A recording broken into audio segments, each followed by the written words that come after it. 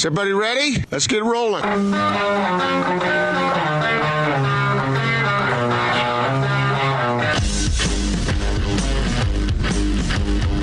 This is The Big Show on 97.5, 1280 The Zone and The Zone Sports Network.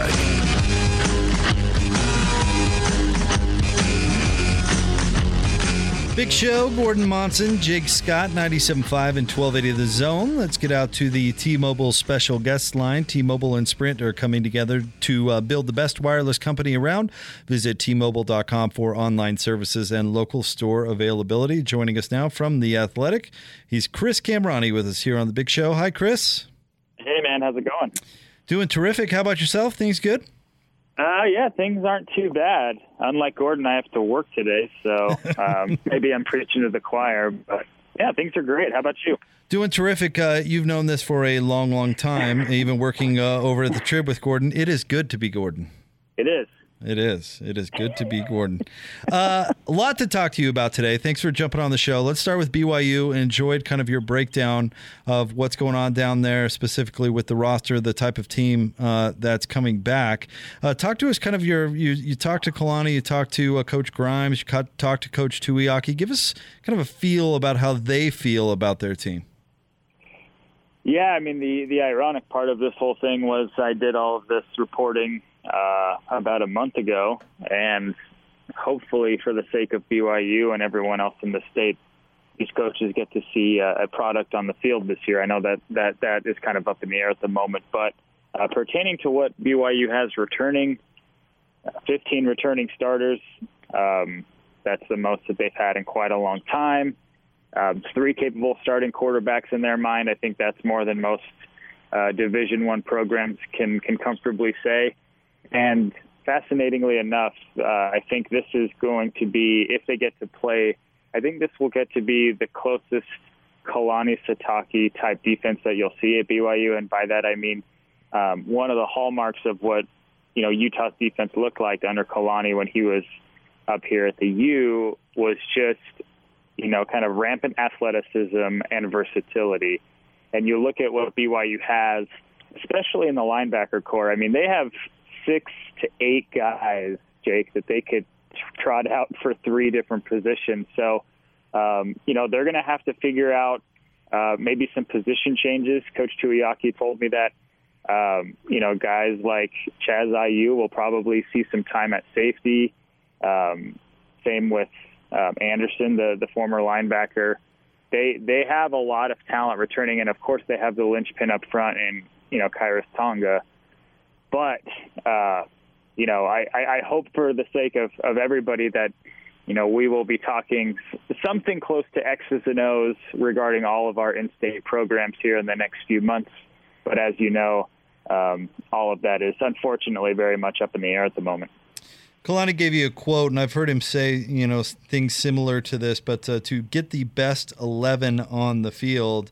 Then he added, now we have way more than 11, and that's a good thing for us, which kind of made me laugh a little bit because, of course, it's a good thing. But expand on that a little bit because you mentioned Chaz Ayu and moving him around a little bit, but also having that depth. Yeah, I mean, I think there's no bones about it. I mean, BYU has some restrictions when it comes to recruiting. They have to recruit to a school that has an honor code, that has, fairly high academic standards. So this rebuild, if you want to call it that, was always going to take some time for Kalani. There were lots of spots that BYU needed to, carve a foothold out, whether that's recruiting in-state or in the various footprints across the country. And I think, you look at year 5, it's been an up and down, first 4 years with Kalani with the great success of year 1, and then the back-to-back really disappointing years. And then last year, being in that contract year and everybody in the program wanting Kalani to get that extension, which he finally did. I think now you're finally seeing, like you mentioned, you have to find a way to get your best 11 on the field. And they have that, especially on defense. Offensively is going to be fascinating, Jake, because, they have 3 different quarterbacks who do 3 very different things, different skill sets. I think the big issue, again, is lack of depth at running back for this team, and that's been that way for a while. And they lost some really talented guys out wide, but they do return Matt Bushman and 5 starters on the offensive line. And a lot of the college football nerds, the stat junkies, think that BYU has one of the best offensive lines in the country coming back in 2020. And that bodes well because, as you know, BYU, for decades, they had great quarterbacks, they had great offenses, but you can't have a great offense or a great quarterback without a great offensive line, and that's generally first and foremost what is a priority for some head coaches. And you're seeing kind of that similar blueprint with Kalani transforming that from being under Kyle Whittingham at Utah, where they always made sure they were winning battles in the trenches and being really stacked up front on each side of the ball. Kalani feels like they're finally there in year 5 in BYU. You had a very, I thought, helpful table in your piece, Chris, talking about the percentage returning of production returning. And, the lowest number on the whole table is receiving yards with 50% coming back. But then you think, well, they've got Matt Bushman, who was probably their best target last year. But then I read in your article, Grimes is still talking about him becoming a better blocker, and I just cringed at it a little bit because not that tight ends have to block. I got it, but that's been an issue with Bushman the entire time he's been at BYU, and they've even kept him off the field. The dude is dynamic. Who cares if he can block anybody? Just throw him the ball. Yeah, I mean that's a good point. I think Jeff told me that he's really happy with the depth that they have at tight end and that they have some guys that, frankly, are going to be, block-only tight ends. So to your point, if you can roll out that 12 personnel that Jeff likes to do, obviously that should negate any sort of blocking circumstances that Matt would find himself in just because he's such a dynamic playmaker down the field. And I think if you look at what this BYU offense could look like in 2020, it has to kind of start and end with him because, BYU lost a lot of wide receivers last year. They lost Shumway, they lost Tifo, they lost Simon. Some of the guys that they have coming back, have made plays, but nobody to the likes of what Matt Bushman has been the last few years. So it will be harder for Matt, frankly, because I know teams will try to take him away. But to your point, I agree. I think, when you have a dynamic tight end, especially in college, because I feel like the tight end position is so unique in the college game these days that if you have the advantage, you have to do your best to take advantage of it. Chris Kamrani is with us from The Athletic here on 97.5 and 1280 The Zone. And Chris, I've heard a couple of pundits out there talking about BYU saying that this is going to be Kalani's best team. And with all this production coming back, I can certainly see how you can make that argument. But you got to remember, Taysom Hill and Jamal Williams and Fred Warner and some of these guys, they were really good too. Yeah, they were. I mean, that you look at that was the tail end of the Bronco Mendenhall era, obviously, and it's fascinating to see just the dynamic change in terms of what type of players the program is able to go and get now. And I don't think that's specific to what Bronco and his staff were able to do and what Kalani and his staff were able to do. BYU football is just in such a unique place in the foothold of college football. We all know that, and you just rattled off 3 guys who are either stars at their position, and I know Taysom Hill doesn't have a definable position, but Fred Warner is immediately one of the best linebackers in the NFL, and Jamal Williams is going to vie for a starting spot as a running back for the Green Bay Packers. So, that's a long-winded way of saying BYU has to figure out how to, go out and get guys like that and make sure that they can keep that revolving door going in their program going forward. What do you think about the rumors out there, Chris, about BYU picking up a game with Alabama if the SEC decides to play non-conference games? Yeah, I mean, I think if there's one conference in college football that I think is just going to do its damnedest to just play no matter what, it's going to be the SEC. And frankly, selfishly, I would love to see BYU play Alabama. I think, we see the rumors of where it would be, likely in Jerry World, and it's a bummer for Tom Holmoe and the athletic department. I mean, you look at the first 4 games of that schedule, you had I know it was only one home game against Michigan State, but that's a pretty sexy month of September. Utah, Arizona State, Michigan State, and Minnesota, and Minnesota is going to be really good again. So the fact that they lose all those, September scheduled teams, and then, of course, dropping Stanford. I mean, who doesn't want to go to Palo Alto in November, which is like as close as you can get to heaven that time of year?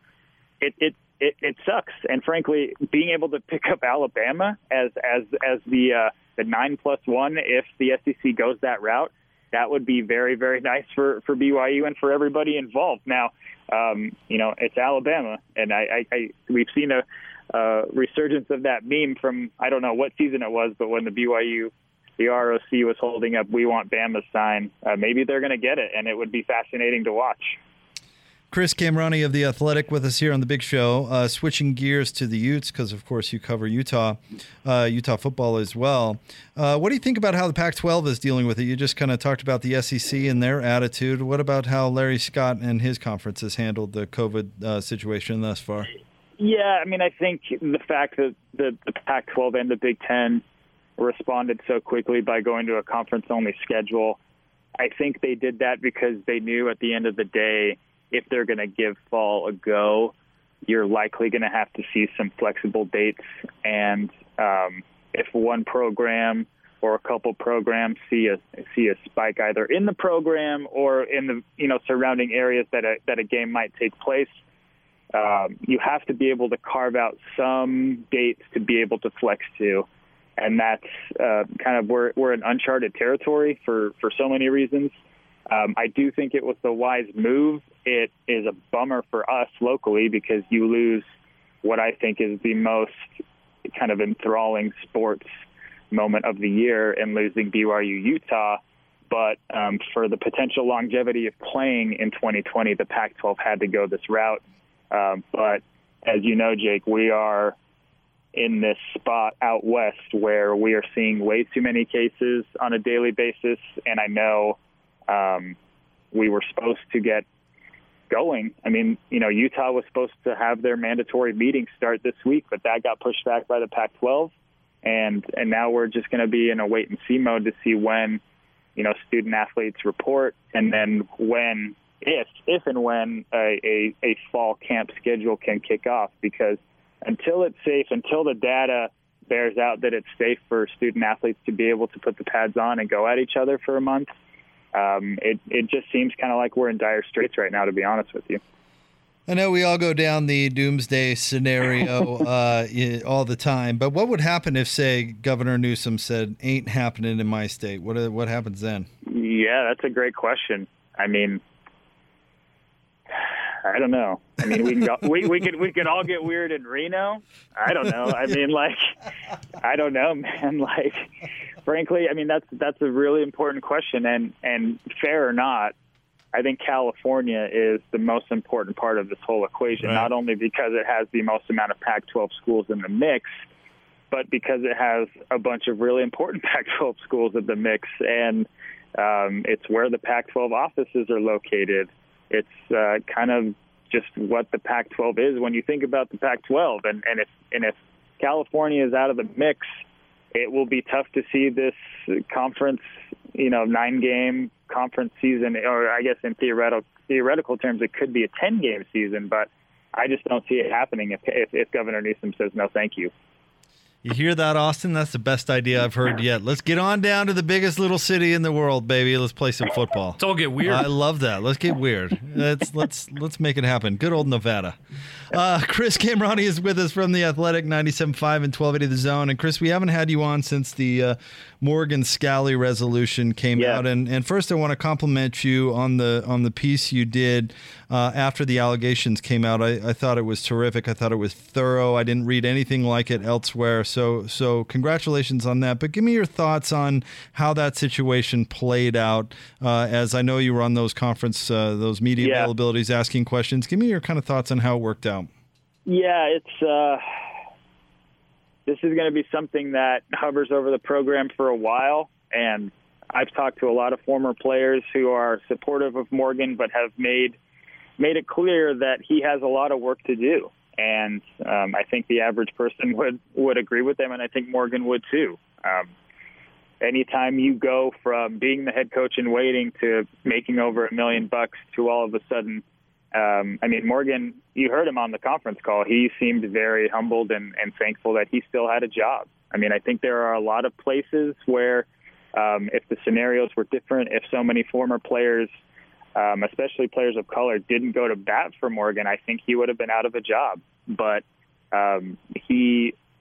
it's a really fascinating situation, Jake, because as you know, like so many players who I spoke with over the last month and a half, 2 months, told me that like they wanted Morgan to keep his job from the get-go. They just wanted people to know that, Morgan has made some missteps in his coaching career and that he can address them and that he should address them.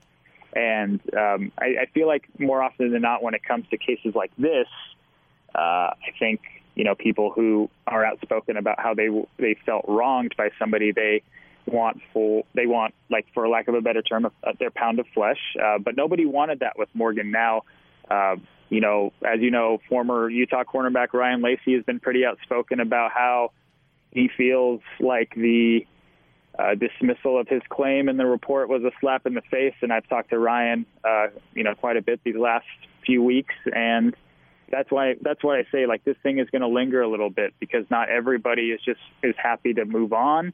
But I think based on my conversations with other former players who are glad that Morgan is still in the fold, he just has to be out there and be outspoken and get out into the community and repair his image and his coaching profile, because he is one of the most, I would say he's the most important assistant coach on the staff. And the way he's been able to recruit the last few years especially has been dynamite for Utah, and it's going to be interesting to see how that is affected going forward, because I know it seems kind of shallow as a talking point, but how does Morgan Scalley go into living rooms when the pandemic hopefully ends here in the near future and coaches are able to go recruiting on assignment and on location again? How does he walk into a living room and face the music? These are all things that, we're all going to have to ask Morgan in the coming months, and it's going to be necessary for him in order to turn the corner. And I have a long, passionate opinion about this whole thing, but I think what they have done with Ryan Lacey is inadequate at best and just terrible. The way that they have not responded to him is there a reason for that, do you think? Or is it just simply that if they respond to him, they give some credit to his allegation? I don't know. I don't think it's that necessarily. When I talked to Ryan, he did tell me that he was able to talk to some folks in the program. Granted, this was a couple of weeks ago. I haven't been able to talk to him since his most recent tweet, alleging that he talked to people in the department and that he's unhappy. So, but this was a couple of weeks ago, and he told me that he was able to vent to some higher ups in the athletic department and that they were really supportive of his claims and just hearing him out. But again, this is such a difficult spot to be in. Obviously, first and foremost for Ryan, because he's received the most, heinous, absurd sort of attacks that no person deserves. But unfortunately, in this era that we're living in, that seems, far too commonplace.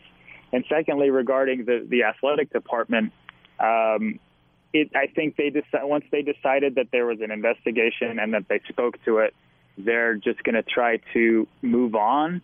Now, I think if Ryan keeps, wanting to be heard, maybe that changes going forward. And to be frank, as much as we would like to know, it's not on them to necessarily come out and say, we've talked to Ryan, so on and so forth. I think it would behoove them, but that's my personal opinion. That's not my professional opinion. And I agree with you that just being able to say that there is some sort of dialogue between the two sides would be beneficial. But I think with so much going on right now, I think there's just not making excuses here. I just think there's just so much on everybody's plate that maybe they tackle that here in the near future. I don't know. Chris Kamrani with us from The Athletic. And before we let you go, Chris, this is a personal question that I need some help with something. All right? Okay, I got you. How is your Farsi? Because I need some words to impress my father-in-law. If I came in spitting some Farsi to my father-in-law, he'd be stoked. You know what? The irony of this is I'm actually, my wife and I are headed to the Bay Area tomorrow to go see my family for the first time. Nice. I guess I was out there for the Pac-12 championship game, which was in December, but, we were planning to go out there for Persian New Year in March, but that was kind of at the head of everything. So we haven't been able to go see my family, her in-laws, for too long, and my understanding of it is nearly flawless, but it's weird. Like growing up around it, like you always understand it, Yep. but my muscle, my voice muscle, my brain muscle of having the Farsi flex isn't what it used to be. Now, next time we see each other, I will give you some breakdowns of some things you can say, but I definitely will give you things not to say because unfortunately there are too many no-nos in the Farsi language. So maybe I won't even bring those up because I don't want you to get confused and get in trouble. I don't want you to get that would be bad. red carded by your father-in-law. That would not be good. I'll tell you this: you say that my wife is the same way. She can understand it all.